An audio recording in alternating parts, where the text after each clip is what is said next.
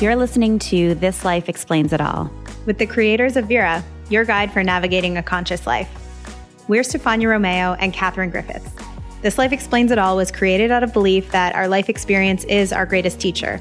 And as soul sisters and intuitives, we've spent the past decade completely obsessed with better understanding our minds and our bodies, all while running a mile a minute with busy careers as leaders in the tech startup world. On this podcast, we are bringing you the insights and lessons that have changed our lives with the thought leaders, healers, and dreamers behind them. We're discussing wellness practices, healing methods, and experiences that get us to think differently about life and live empowered. Whether you want to uplevel your health, your career, your relationship, or going through changes to your life path, this information can help you get there and let you know that we're right here with you. We believe life isn't meant to be lived linear, and no matter where you are right now, you're right on time.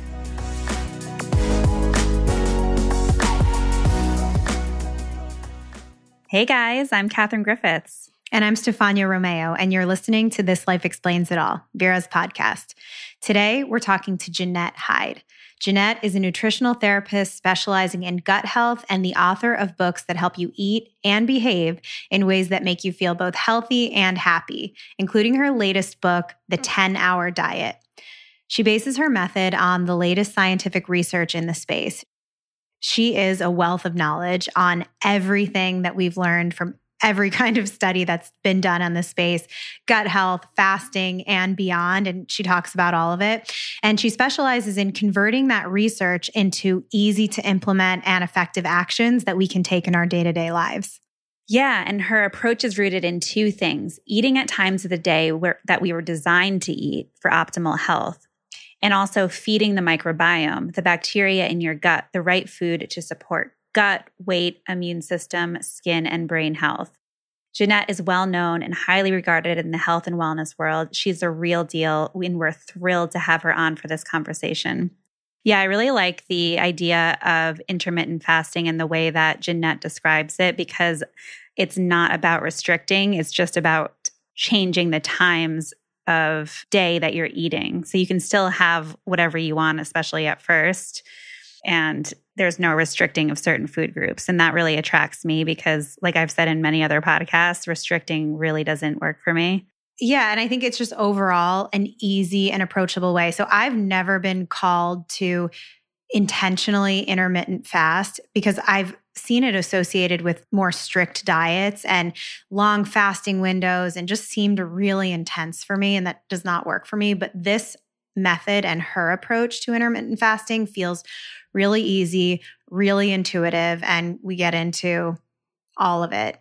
It's interesting because I've always been someone who has had to work out and I've always worked out. I've talked a little bit how I've changed how I've worked out, but one of the big lessons of life in terms of maintaining a healthy weight that I feel good about has been that as much as I love working out, it's more for the mental health, and it's really the eating, how and when we eat, that impacts our weight. And it's so much less about all these crazy workouts, even though I think those are great for mental health and toning and all of that stuff. It's been so true for me. Yeah. I mean, eating is 90% of it. So, and it's not necessarily, according to what Jeannette is saying, it's not necessarily what you eat, but when you eat.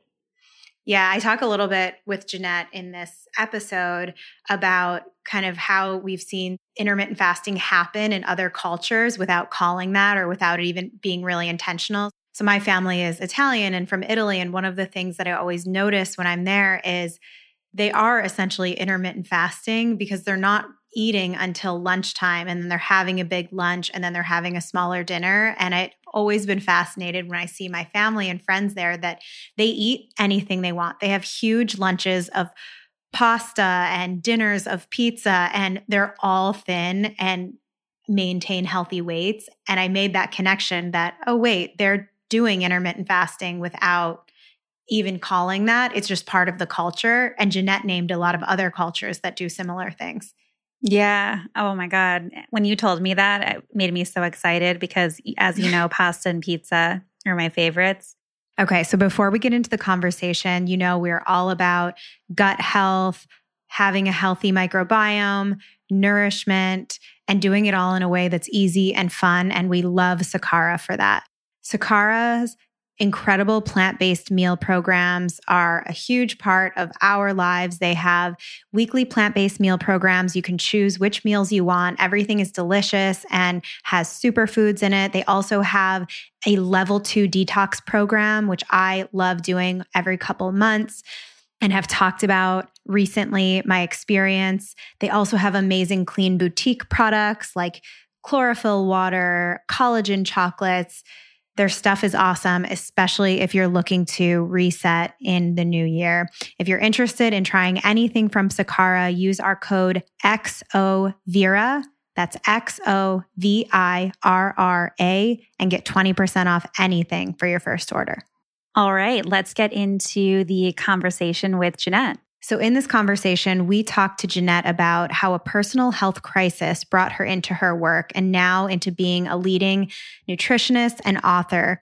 We talk about how to actually do intermittent fasting the right way, where it still feels easy, enjoyable, and you can get results. So I ask her all of the intermittent fasting questions that I've had for a while, like, does coffee really count? And what are the right times of day to choose for your time frame, plus a lot more. Yeah, and we talk about the easiest, most effective ways to start having a more nourishing, nutritionally focused relationship with food, and the latest on how your gut health impacts your mood, plus tips and recommendations for what to eat to improve your gut health, digestion, and way you feel overall. Jeannette's approach and her style throughout this conversation is really relatable, eye-opening, and compassionate. So we can't wait for you to hear this. Let's get into it.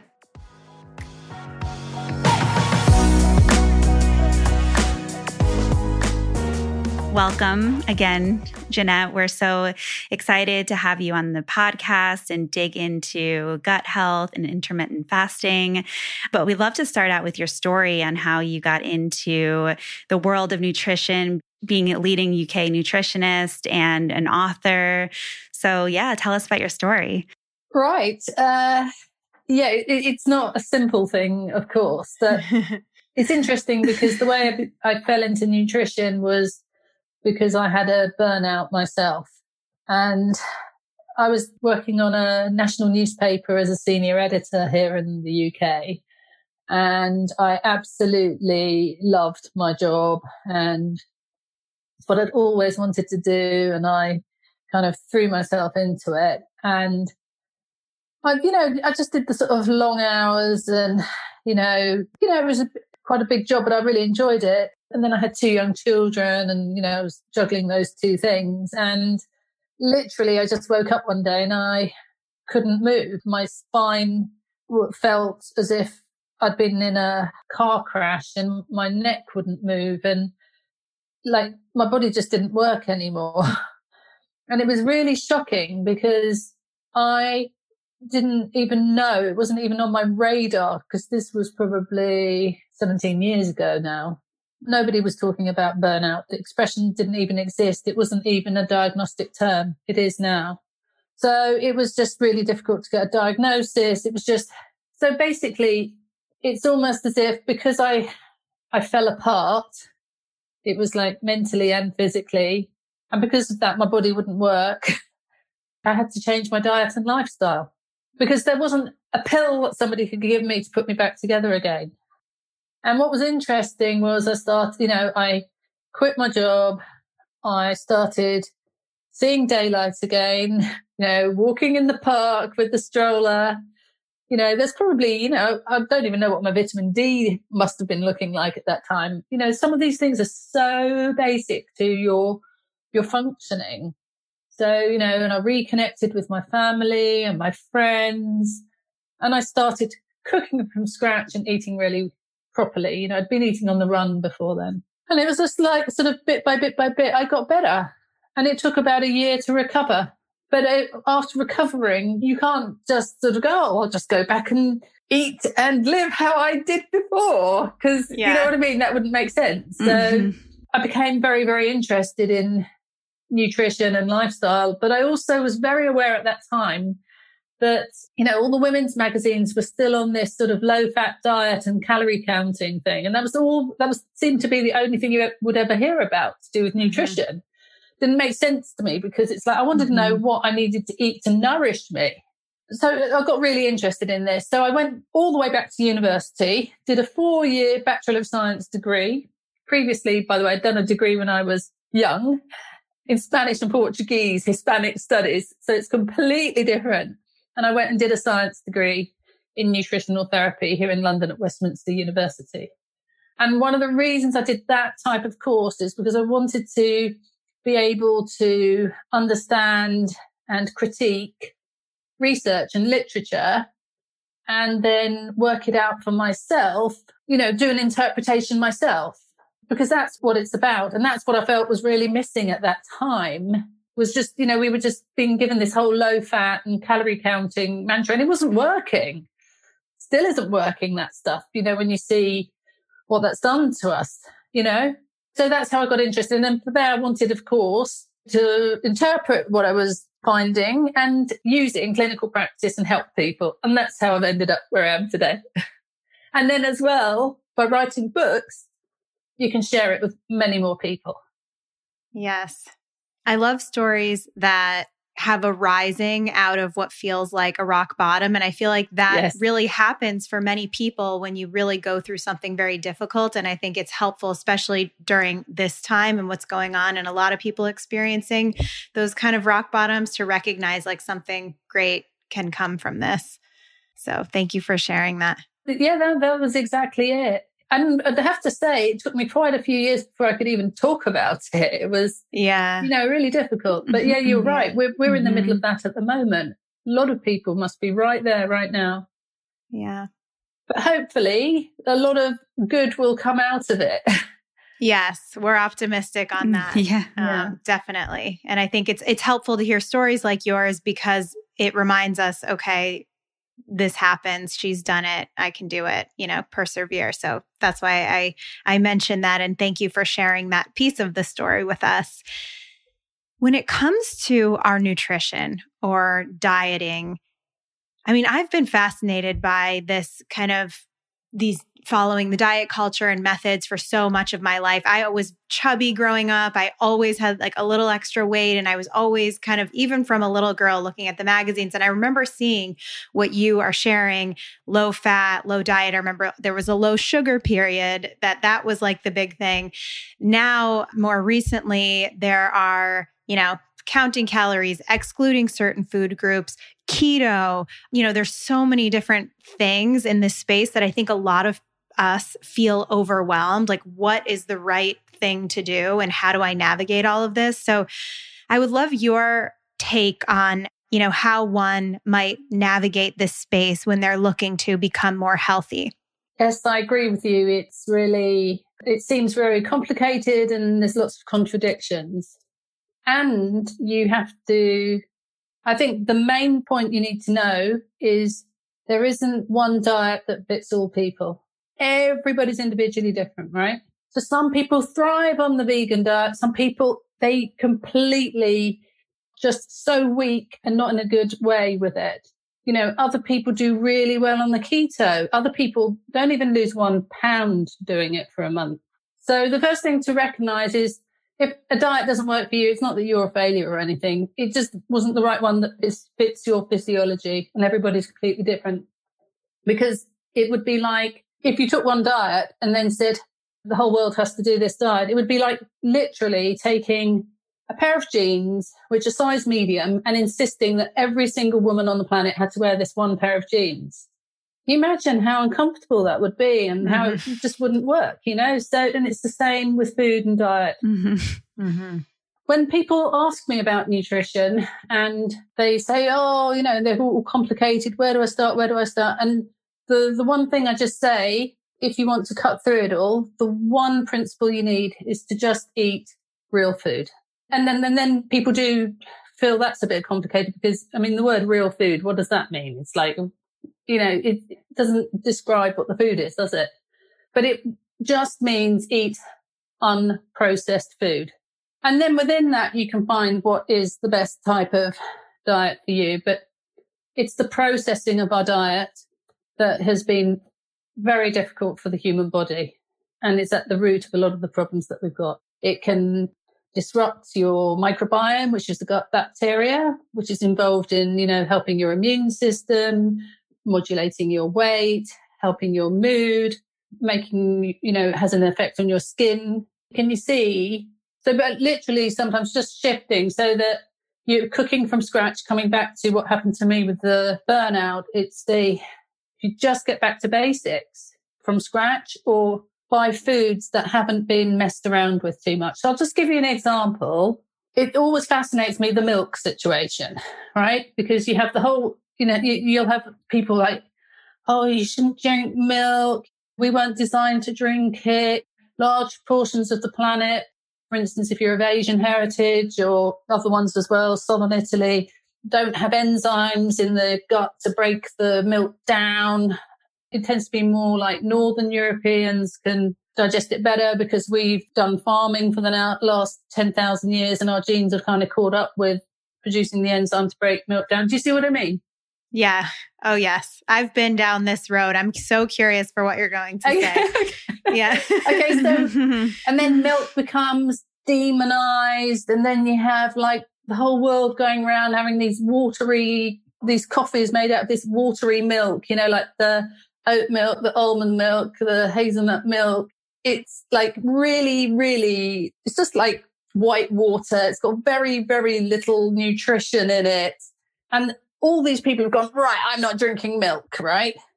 Because it's a blanket thing. Oh, milk's terrible. Milk. I'm not talking about people who actually have a problem digesting it and have had symptoms and having diarrhea every time they drink it because they don't have that enzyme. I'm talking about just, generally, suddenly everywhere you go, there's, and the milk, the watery stuff is 3 times the price here in the UK to normal cow's milk, right? And yet suddenly we're in this whole world where milk, nuts, plant milk is better, right? And so it just doesn't make any sense to me because, number one, milk, you might be fine with milk, right? And you might be losing the opportunity to have some really nourishing good stuff in there every time you have a cafe latte or something.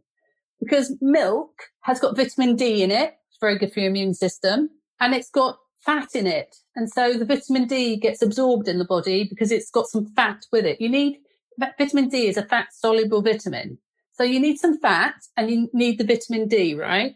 Well, but you can go and choose the watery stuff that hasn't got any of that in. Now, this is where it all gets interesting. In my humble opinion, I think the reason so many people are having problems with milk, because sometimes it's not just they find it, maybe they don't have enough enzymes to break it down. They might be having problems with some of the proteins in it. So they have inflammatory kind of reactions to it, like skin problems and stuff like that. In my opinion, and from what I've seen working with lots and lots of people now, I'm absolutely convinced the main problem with the milk is the processing of the milk. So I was coming back and you were saying, oh, these diets out there, which one do I do? If you just come right back, unprocessed milk. Because if you think about a lot of the milk in the supermarket, it comes from a cow that has probably been given growth hormones. It will also have been given antibiotics. The milk is then pasteurized and all the bacteria gets killed.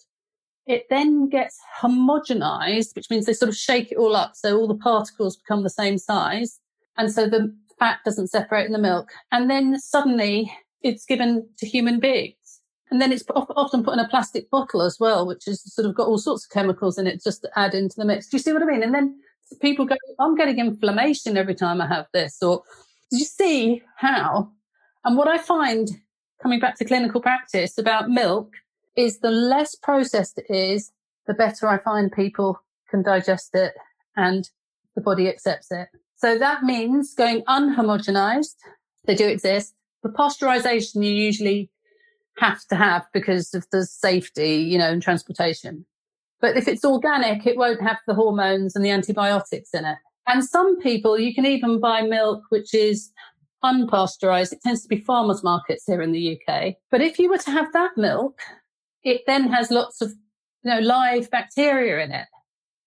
And a lot of that live bacteria, there's one particular one, the lactobacilli in there. It goes into your gut and it helps you to digest milk products generally. It helps with digestion.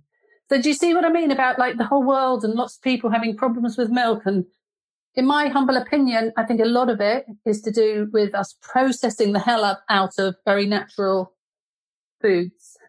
Yeah. And that's probably the case for so many foods beyond just milk. It's like, because, our ancestors didn't have a problem digesting a lot of these things, like even like grains and that whole food group. And now we're having all these problems and we just say, oh, it's gluten or oh, Yes. it's this. So are you seeing that across those foods as well? So what I found really interesting was, a few years ago, I did a lot more elimination and challenge, especially with gluten and dairy, because people were physically having problems or do physically have problems. But what I did and what I do now, how I work now, is I get them off all the processed versions of, and we build up tiny, weeny little amounts bit by bit by bit. So dairy, if somebody's been off that for a few years or something, I'll start with, something like kefir, but an organic one. Yeah, it's organic and authentically made of real kefir grains. There are different, even within the world of kefir, there's ones that are mass production and fast ferments and some that are slow ferments. So I'll get somebody onto a really good kefir and literally start with a teaspoon a day. Because when you do that, the lactobacilli are going into the gut, and the lactobacilli are going to help you break down lactose in milk and other dairy. So you can start having, a bit of cheese now and again. And then even within the cheeses, it's not the American cheese that I would recommend to anybody because it's like eating plastic, isn't it? Yes. I get people to have, the raw, unpasteurized, slowly fermented, smelly French cheeses like a Roquefort or the Swiss cheese, Gruyere, or even Parmesan. Italian Parmesan is unpasteurized and authentically made. And a lot of people who may have had problems with the American plastic cheese, little bits of Parmesan, it's almost like having that Parmesan, you're training the gut to be able to digest not only milk and stuff better, but your digestion gets better when you have these live foods in your gut. Yeah. It makes so much sense. And it's all about kind of getting back to the basic form, it sounds like. I'm definitely going to look into seeing if I can get my hands on some unpasteurized milk. The farmer's market in California, I feel like I could probably find it. And that's interesting. I'm going to try that out. I remember my grandparents I think they had it because I remember the fat would separate. That means it was unhomogenized. So unhomogenized means the fat separates. And yeah, when I was a kid, we always used to fight over the fatty bit to go. Yeah. It's delicious. So we want to get into intermittent fasting. So I know that you work with intermittent fasting in your work.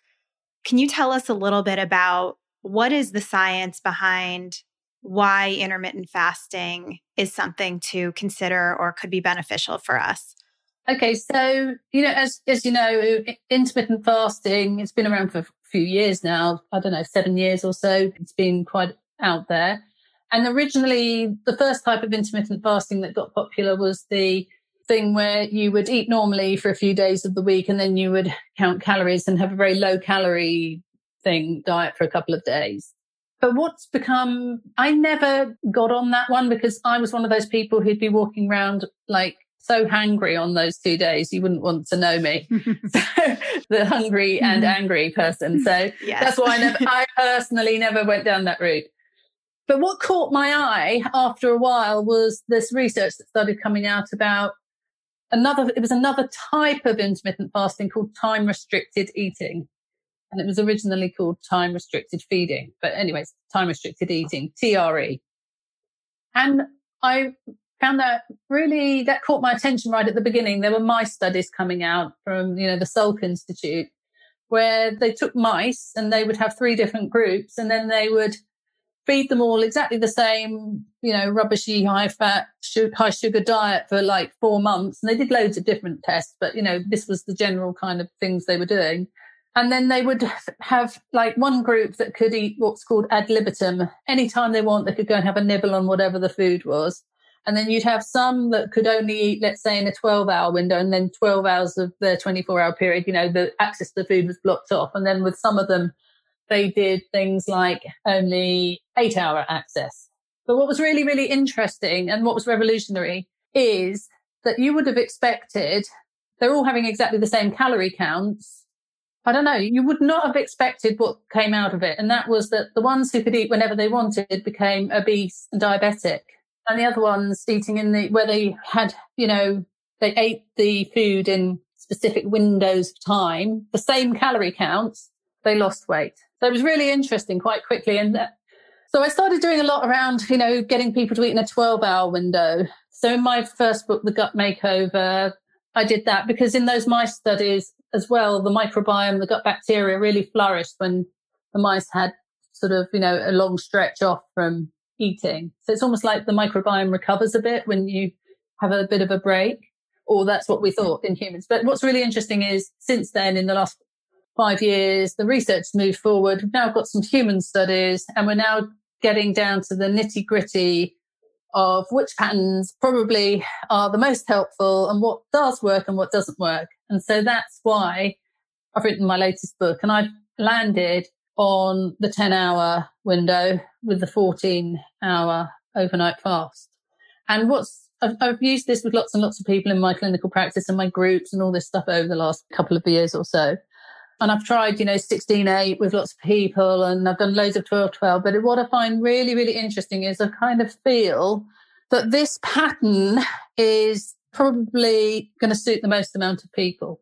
And so what happens is people can lose weight, usually it's very gentle, kind weight loss. That's what I like about this. It's not like, you can't eat this or that. You just carry on your completely and utter normal background diet. That's what they did in the studies. So there's no restriction or anything. You just eat in this window and you do it for 3 months, and people tend to lose about 7 pounds or about 3.5 kilos. But that's without not even changing a single thing in the diet.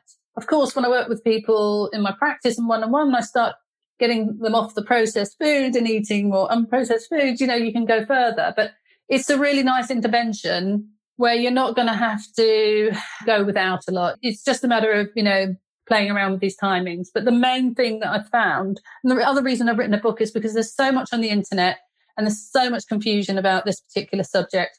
And there's so much out there that's not based on actual studies. And things have changed a bit since the mice studies about where the devil is in the detail. Are there certain people who shouldn't do intermittent fasting? I think I read women in the reproductive age. I'm not sure about pregnancy. People who've even got a history of eating disorders shouldn't do it because it's too easy to start becoming perfectionist about it. And you find that people can end up going, oh, I can do 10, I can do 8, I can do 6, I can do 5. And before you know it, triggered all kinds of, behaviors that might be unsafe. So that's why you don't use it with anyone who's got a history of eating disorders. That thing you mentioned about women, I haven't actually seen research on if pregnant women should do it or not, or if women who are menstruating or women who are menopausal should do it. At the moment, I haven't come across any research. But what I see is I use this pattern with people of all ages. I've used it with a lot of high flyers who are really, really stressed. And what I like about it is you don't have to start cutting down on their nutrition. They can still get a really good nutritious diet in there every single day and then get the benefits as well. There was a study recently which was about the 16-8, and the people who were doing the 16-8, they lost muscle mass. So do you know what I mean? They weren't as lean. They were losing the good, nice muscly bits on them. And especially if you're older, you don't want that happening because as you get older, muscle wanes anyway. But they think that was because once you make that eating window down to 8 hours, many people can only fit in 2 meals at that point. And what the meal that in that particular study people were missing was the breakfast. So they was eating between 12 and 8 p.m. So what's the thing that a lot of people have at breakfast is eggs, and eggs are full of protein, and they would be what would be help you to build muscle. Do you see what I mean? It's so that's why, again, I come back with the 10 hours you can. If you're the kind of person you need 3 meals a day, you can fit 3 nutritious meals in there. You can have the breakfast if you need it. But the main thing is you need to stop eating by 8 p.m. And that's the absolute cutoff, because that's the other problem that you see is that people often because of the whole internet thing, it's like, oh, I'm not a natural breakfast eater. You can go through till 2 p.m. Oh, I've done really well. I fasted all that time. They start eating and then they're finishing eating at 10 p.m. And that's put a huge amount of strain on the body. Your body is not designed to be breaking food down at that time. And your body is primed with the circadian rhythm to digest food during daytime. And it puts a huge strain on you doing it late at night. So if you start trying to do this late at night, you're probably not going to get the benefits long term. And you could get quite depleted in the process. And the other thing that there was a recent study that showed was that if people were doing long overnight fasts, but having less than 6 hours sleep, they were overweight. They weren't, shifting. So do you see what I mean about there's all these, the devil's in the detail. I mean, you can't do this harsh and fast fasting and then burn the candle at both ends and, not be getting proper sleep, and you could become unwell. So we're on the topic now about, yes, you have to be careful with fasting, and gentle, I think, is the answer. Yeah. I have a couple of questions, tactical questions on how to do this right. So one question that I think comes up a lot in the context of intermittent fasting and something I'm curious about is it okay to have anything in that fasting window? Like, can you have coffee? Can you have coffee with a little bit of milk in it? Like, what are the rules when it comes to what you can have during that fasting period, or is it nothing at all? In the studies, and that's what I'm always going to go back to, and that's where I'm getting the guidance from. Yeah. People had black tea, black coffee, or water. Okay. So when I'm working with people, I always say to them, don't have the splash of milk in there, because you're instantly there is some sugar, natural lactose sugar in milk. So your body's like, is it getting all switched on again, with digestion, and you're not fasting anymore quite. So I basically say to people 0 calories, black coffee, white coffee. Some people, green tea, white tea. Some people do herbal teas, but I'd say to people, don't have any of those fruit teas, because some of those do have a bit of fructose in them. Do you see what I mean? So I try and keep it to, and then even then within that, if I'm working with somebody who's really, really got an incredibly stressful life, and they're the kind of person who gets a bit jittery drinking black coffee on an empty stomach, I do not recommend that to them at all. Mm-hmm. I mean, so again, do you see about the personalization? So you need to kind of think, oh, how am I? I mean, I personally drink white tea on an empty stomach, and the white tea and the green tea have less, caffeine in than the black tea's got less caffeine in it than the black coffee. So it depends how sensitive you are to coffee and how sort of like of a stress response you get in the body from it. So do you see what I mean about keeping it gentle and making sure your stress hormones don't go like this, because you can't handle black coffee. Yeah. Okay. So that's very helpful. That answered a big question for me that I've had for a while. And then on the other question, in terms of tactically, I mean, I know you said stop before 8 o'clock. Are there certain times within that eating window that you suggest focusing on more for the eating? I know you talked about during the day and the circadian rhythm. I know in the Vedic tradition and some other, ancient traditions, they say eat when the sun is highest in the sky. So is there any other deeper guidance in terms of navigating that eating window? So there are various studies that all basically, in my opinion, point you to eat your biggest calorie meal earlier in the day if you possibly can. Mm-hmm. Because the pancreas is linked in with your internal clock, the circadian rhythm is primed to work most efficiently during daytime. And then that's one of those organs that in the evening it starts like not working as well. So in terms of how you're going to handle food and how it's going to affect your metabolism and, protect you from type 2 diabetes and stuff like that, you need to be eating during the daytime. I think what's happened in our society is that food's just got later and later and later, hasn't it? And it's just become like most people are eating their biggest meal of the day quite late at night.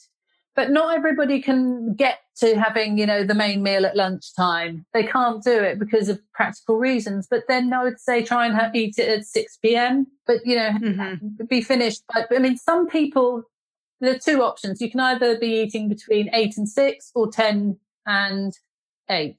And that's another thing, is quite often people are like, oh, I'm doing that already. And you get into the detail. It's actually they're sitting down at the table at 8 p.m. and they're finishing at 8:45. And so you're not going to get the benefits. So you also have to think, what type of person am I? Am I what kind of person who's starving when I get up in the morning and I love breakfast? Or am I the kind of person who wakes up in the morning and it's like, it takes me ages to get hungry?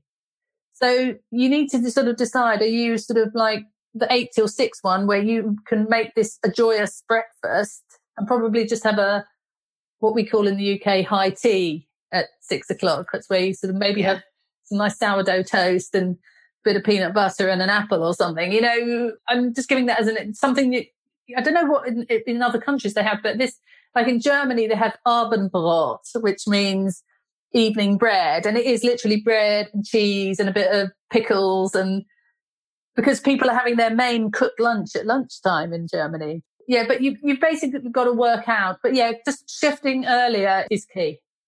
I think it's so interesting to learn from some of these other cultural traditions as well. So when I was, looking at your work and looking at this intermittent fasting, I thought a lot about my family who is from Italy, and a lot of them still living there and in the culture. And they do tend to eat a little later, but they all eat, they don't restrict themselves. They eat whatever they want, but they don't eat really until lunchtime. They're not hungry and starving and wanting to eat. They have the espresso in the morning. They don't eat until lunchtime. They have a huge lunch of pasta, pizza, whatever they want, and then a small dinner. I mean, their dinner's a little later, I think, than you would recommend, but it's kind of following this. Sometimes they say aperitivo in Italy for dinner, which does not have to have alcohol involved, but is like the little snacks for dinner.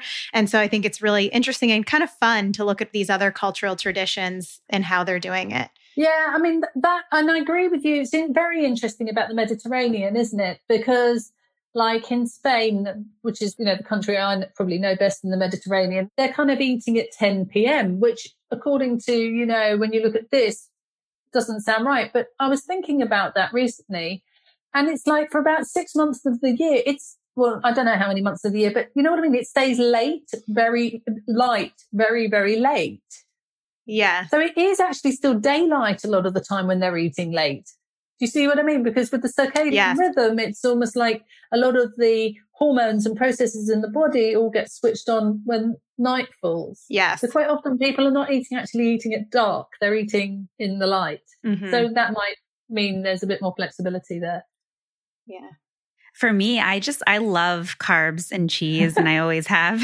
I'm wondering first of all, if that might have something to do with my gut being off, which I'm assuming that it could have something to do with that. But then can intermittent fasting help with that, because it's naturally starting to heal the gut? And then over time, you just naturally start craving different types of foods. Have you seen anything like that happen in your work? So many times people's digestive issues improving after about 2 weeks of having a long overnight fast every night.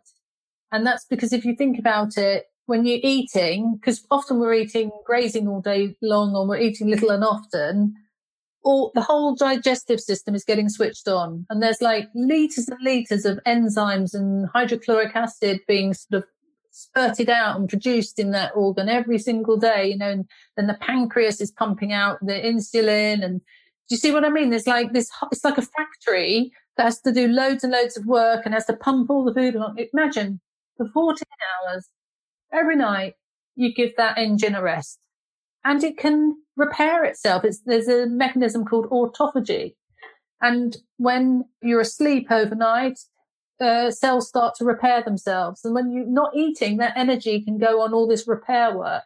So it's interesting because often people are like, oh, what shall I eat? What shall I eat? What should I eat? What should I not eat?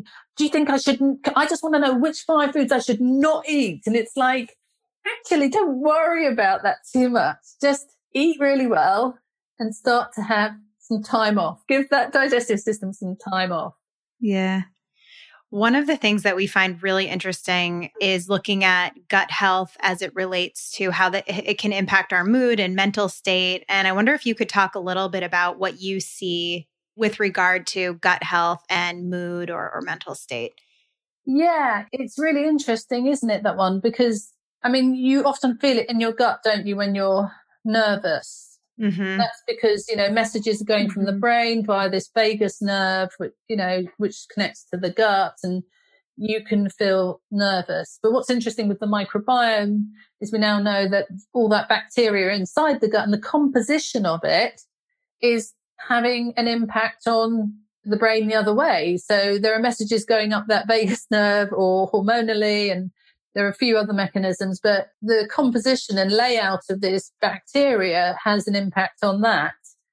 So what do I see? Yeah, it's really interesting because I sometimes have clients who are referred to me by psychiatrists here in London. And one of the first things that I do and often they come to me because they've got IBS and stuff like that. And that's very common for IBS and anxiety to go hand in hand.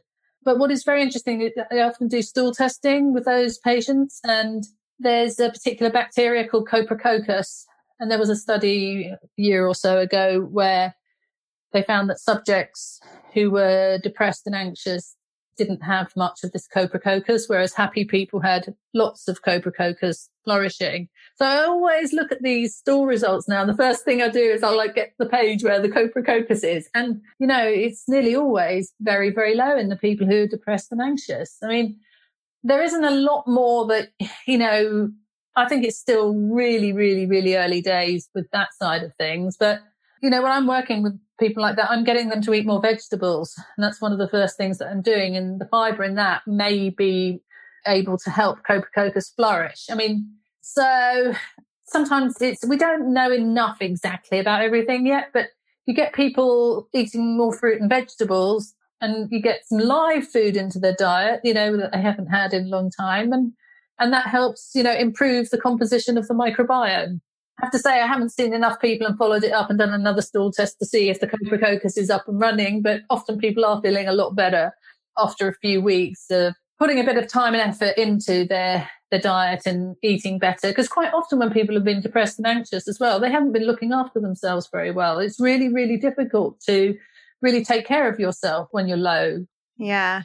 What do you think? You talked about this a little bit with the kefir milk. I don't know if I'm pronouncing that correctly, but what do you think about the introduction of fermented foods and things? That's something that I've experimented with just anecdotally and tried myself, whether it's, fermented dairy products as a way of getting me to be able to handle dairy better, integrating apple cider vinegar. Is that something that I know it's individual for everyone, but perhaps the majority of people might benefit from integrating? I definitely think so, because if you think about, so many of us, we were on a processed diet in the 21st century, we're eating dead food the whole time. Whereas if you go back to sort of pre-1950s, most people didn't have a fridge and they had loads of fermented food. It's like they'd be pickling pickling's the wrong word. It would be fermenting, gherkins, put them in a salty kind of solution and then that would ferment, or, sauerkraut, which would be, it's full of vitamin C, and it means that people in the winter in Eastern Europe and Germany and all those places, by making sauerkraut, you would always have, vitamin C foods, for your connective tissue. So your teeth aren't falling out, like the sailors, who got scurvy in the old days because they didn't have vitamin C. But it's just really interesting that a lot of those practices that people were doing aren't done so much anymore, and we're having all this dead food. Everything's about shelf life and, for, transportation and supermarket benefits. And so we're not getting all this beneficial bacteria. So fermented foods, yes, they're brilliant.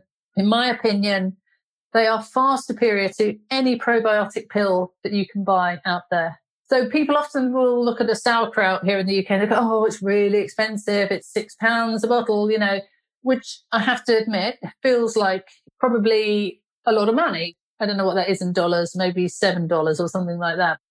But then people will go and spend £250 on a 3-month course of probiotics. And you can buy so much fermented food for that money. And the wonderful thing about the fermented foods is if you go and buy the probiotics, they might have 6 strains in it. But if you buy, and again, it comes back to, you need to get back down the farmer's market. It has to be the authentic stuff that's been put in a bottle and slowly fermented, right, for a few weeks. And every time it does that, it's going to have a different profile of bacteria. And it might have 30 or 40, and it might have this one in that batch and that one in that batch, and the gut loves variety. So yeah, I think probiotic pills are the poor relation to fermented food, but it's all about, there's a lot of skullduggery going on with the fermented foods, because when I'm walking around health food stores and that, I'm there rolling my eyes. It's like, you'll see promotion, gut healthy friendly section, and they have bottles of kombucha and they have bottles of, sauerkraut, but it's the sauerkraut that's in vinegar and it's the dead food. And they managed to get kombucha, some brands that don't even live in a fridge. I mean, if the authentic ones that have been long fermented and are really alive have to be in a fridge, otherwise the lids are blowing off them, because they will continue to, they're so alive. But so if you just be really careful how you're spending your money with these fermented foods, because if they're at ambient temperature, they've probably not got a lot of health benefits in them. Yeah. So crazy. There's so much to keep in mind as you're shopping, because you don't know what you're buying unless you do a lot of research on it. Well, at least if you go to a farmer's market, though, you can talk to the people on the stall normally, and they're normally pretty informed about how it's been made, or if they've been involved in making it. Yeah. What transformations have you seen with your clients? Is there one that really sticks out to you from working with you and adopting intermittent fasting? Do you know what? Just so many people have benefited in so many ways, not just with weight loss, but just thinking, there was one lady who, she used to be every evening sitting there with the gin and tonic and eating whatever late at night. And we kind of got her having her nice, really nice bigger breakfast. And she was retired actually, so she could cook at home in the midday and having the very light, supper earlier on. And she came off, she was on all sorts of meds for her arthritis and stuff like that. It's like, it really helped her. Had a terrible skin condition. She's had it for 10 years. She's been around every dermatologist. And with her about 3 months, it was viral herpes infection on the face, and did clear up. And that's with one of those things where you can actually take a photo, you can show. But of course, with that person was originally eating 15 times a day, little and often, and that was the first thing I said when I saw the food diary is, do you know that you're eating, I don't know, hourly? We got her onto just 3 meals a day. So that was a massive change in what she'd been doing before. But we did lots of other things as well, like, putting more fruit and vegetables in and the live foods. And it's often lots of little things add up to big things. I wonder, how does alcohol fit, or does it not fit at all into any of this? If someone is wanting to be on intermittent fasting, wanting to focus on their gut health, but still wants to have the occasional drink, or maybe, most nights a week, people are having a glass of wine. How does that fit? And are there certain types of alcohol that are better than others? Okay.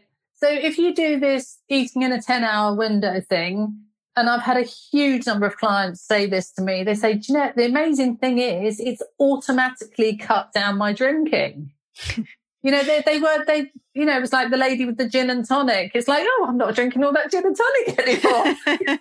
Or maybe she might have it at the weekend as sort of like Sunday lunch aperitif or something. Do you see what I mean? But it broke this habit where it was not, sometimes a lot of the time people do things out of habit. It's boredom. There's loads and loads of reasons that you sit there going, especially in lockdown. It's like, God, what can I do to make my life more exciting? But anyway, lots and lots of people have just, and some of the people on my retreats as well, that's been a big thing with them. It's like, oh my God, I'm drinking so much less now I'm doing this, So it's, in a way, as I say, it comes back to that thing where it's not massive restriction. It's just a change of lifestyle. It's like, if you really like having a bottle of wine, maybe you have it at Sunday lunch, and you know what I mean? You make more of a ceremony out of it. Yeah. But people are automatically drinking less, and they tell me that they feel much better for that. Also, people's sleep quite often improves when they're drinking late at night. Automatically, because, alcohol might help you get to sleep, but you don't have such deep sleep. So the quality of sleep improves. But yeah, and what's better alcohol? If you come back to the whole microbiome thing, red wine's got polyphenols in it that can, the deep dark colours that can feed the good bacteria in the gut. Yes. But there really is kind of point where how much is it before the alcohol is going to have a detrimental effect. Yeah, and there are so many people that I work with. For instance, if you've got leaky guts, then alcohol can be very harsh and inflammatory and irritate the gut lining. So again, it all comes back to individuals, or if I'm working with somebody who's got acid reflux, it really helps not drinking. It does. Yeah. Yeah. But it just depends what your goals are, really. But some people, they can, what's the best alcohol? You just have to find what's the best one for you, I think. Yeah. To kind of, I do find it interesting because actually I would say the biggest thing that I hear from people when I first start working with them is they say, I'd be a millionaire if I'd been given £1 for every time someone says this. Do you know what? I eat a really healthy diet and I don't understand why I've got all these issues. And I see all the food diaries and there's great work going on, but quite often they're drinking a real lot, but it's almost become normalized. Mm-hmm. Yeah. It's the elephant in the room. Yeah. It's like that big thing that I don't tell people what to do. I do a coaching approach where, often in the first consultation, I try never to take things away from people on that first meeting. It's like how to get somebody completely demotivated. No, so first consultation, I'm always like trying to put in something good or, rearrange the timings might be with some people the first place to start. And again, then they come back going, oh, I haven't been drinking so much. It just happened by itself. Yeah, I love that approach. And that's what when I went to a nutritionist a few years ago, that's what the method that she used on me is just add more vegetables into your diet or just add more. And that made me feel so much more empowered and at ease. And then I was being healthier naturally. But if she would have said restrict and don't have this and don't have that, it wouldn't have worked on me. So, and I think a lot of people, I'm sure. We want to be mindful of time. So there's one question that we ask all of our guests. The podcast is called This Life Explains It All. So our last question is, what life experience has been your greatest teacher? I've always loved traveling. And my original degree was in Spanish and Portuguese. And I spent a year in South America and I traveled all around. And even now, there's nothing. And, I've got a Chinese sister-in-law who comes from West China, and we've been over, and my family stayed with her and my brother and all her family, and we got into eating Western Chinese food, very spicy. It's Sichuan. It's like, and she took us around to her friend who's a chef's house, and this to me is where I just get so excited about food. Mm-hmm. I think it's the greatest pleasure in life. Yeah, amazing. Yeah, I love traveling. Yeah, and I always like meeting people from different places in the world and different nationalities and different cultures. And I think you learn so much. And I think as well, coming back to nutrition, I just find it absolutely fascinating time and time again where you'll be, like one of you mentioned earlier on about the Italian thing, like you have an espresso, you have the big meal at lunchtime, you have the little meal in the evening. And it's like, I find that so often you go around the world and people are automatically doing all these things that are good for us. Mm-hmm. The body's quite good at doing that, isn't it? It is.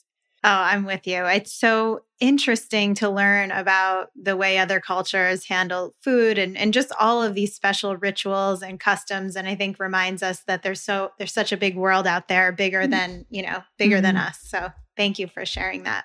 So if someone wants to find out more about you and your work with you, find your book, where's the best place for them to go? Where can they find that?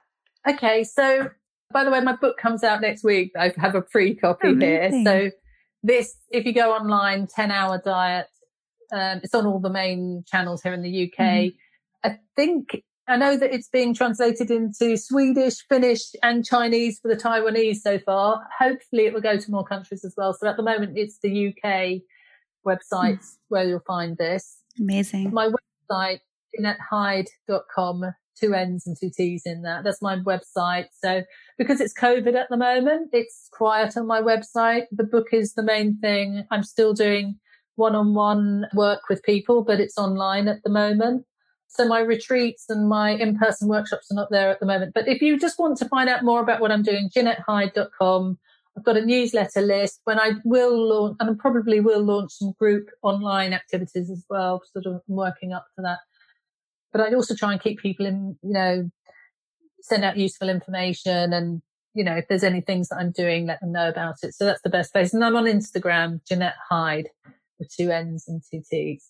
And I try and put stuff that's useful on there. So I don't bombard it. I try and just do it when I'm feeling very enthusiastic. Yes. Amazing.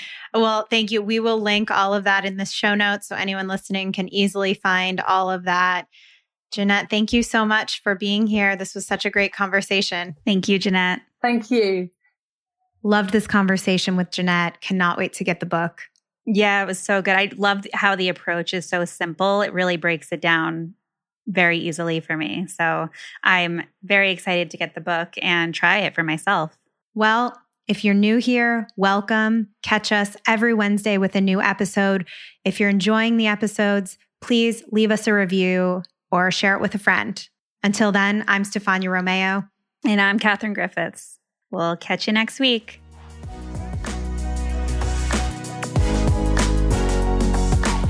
If you enjoyed this episode, please leave us a review or share it with a friend. And hit subscribe so you never miss a show.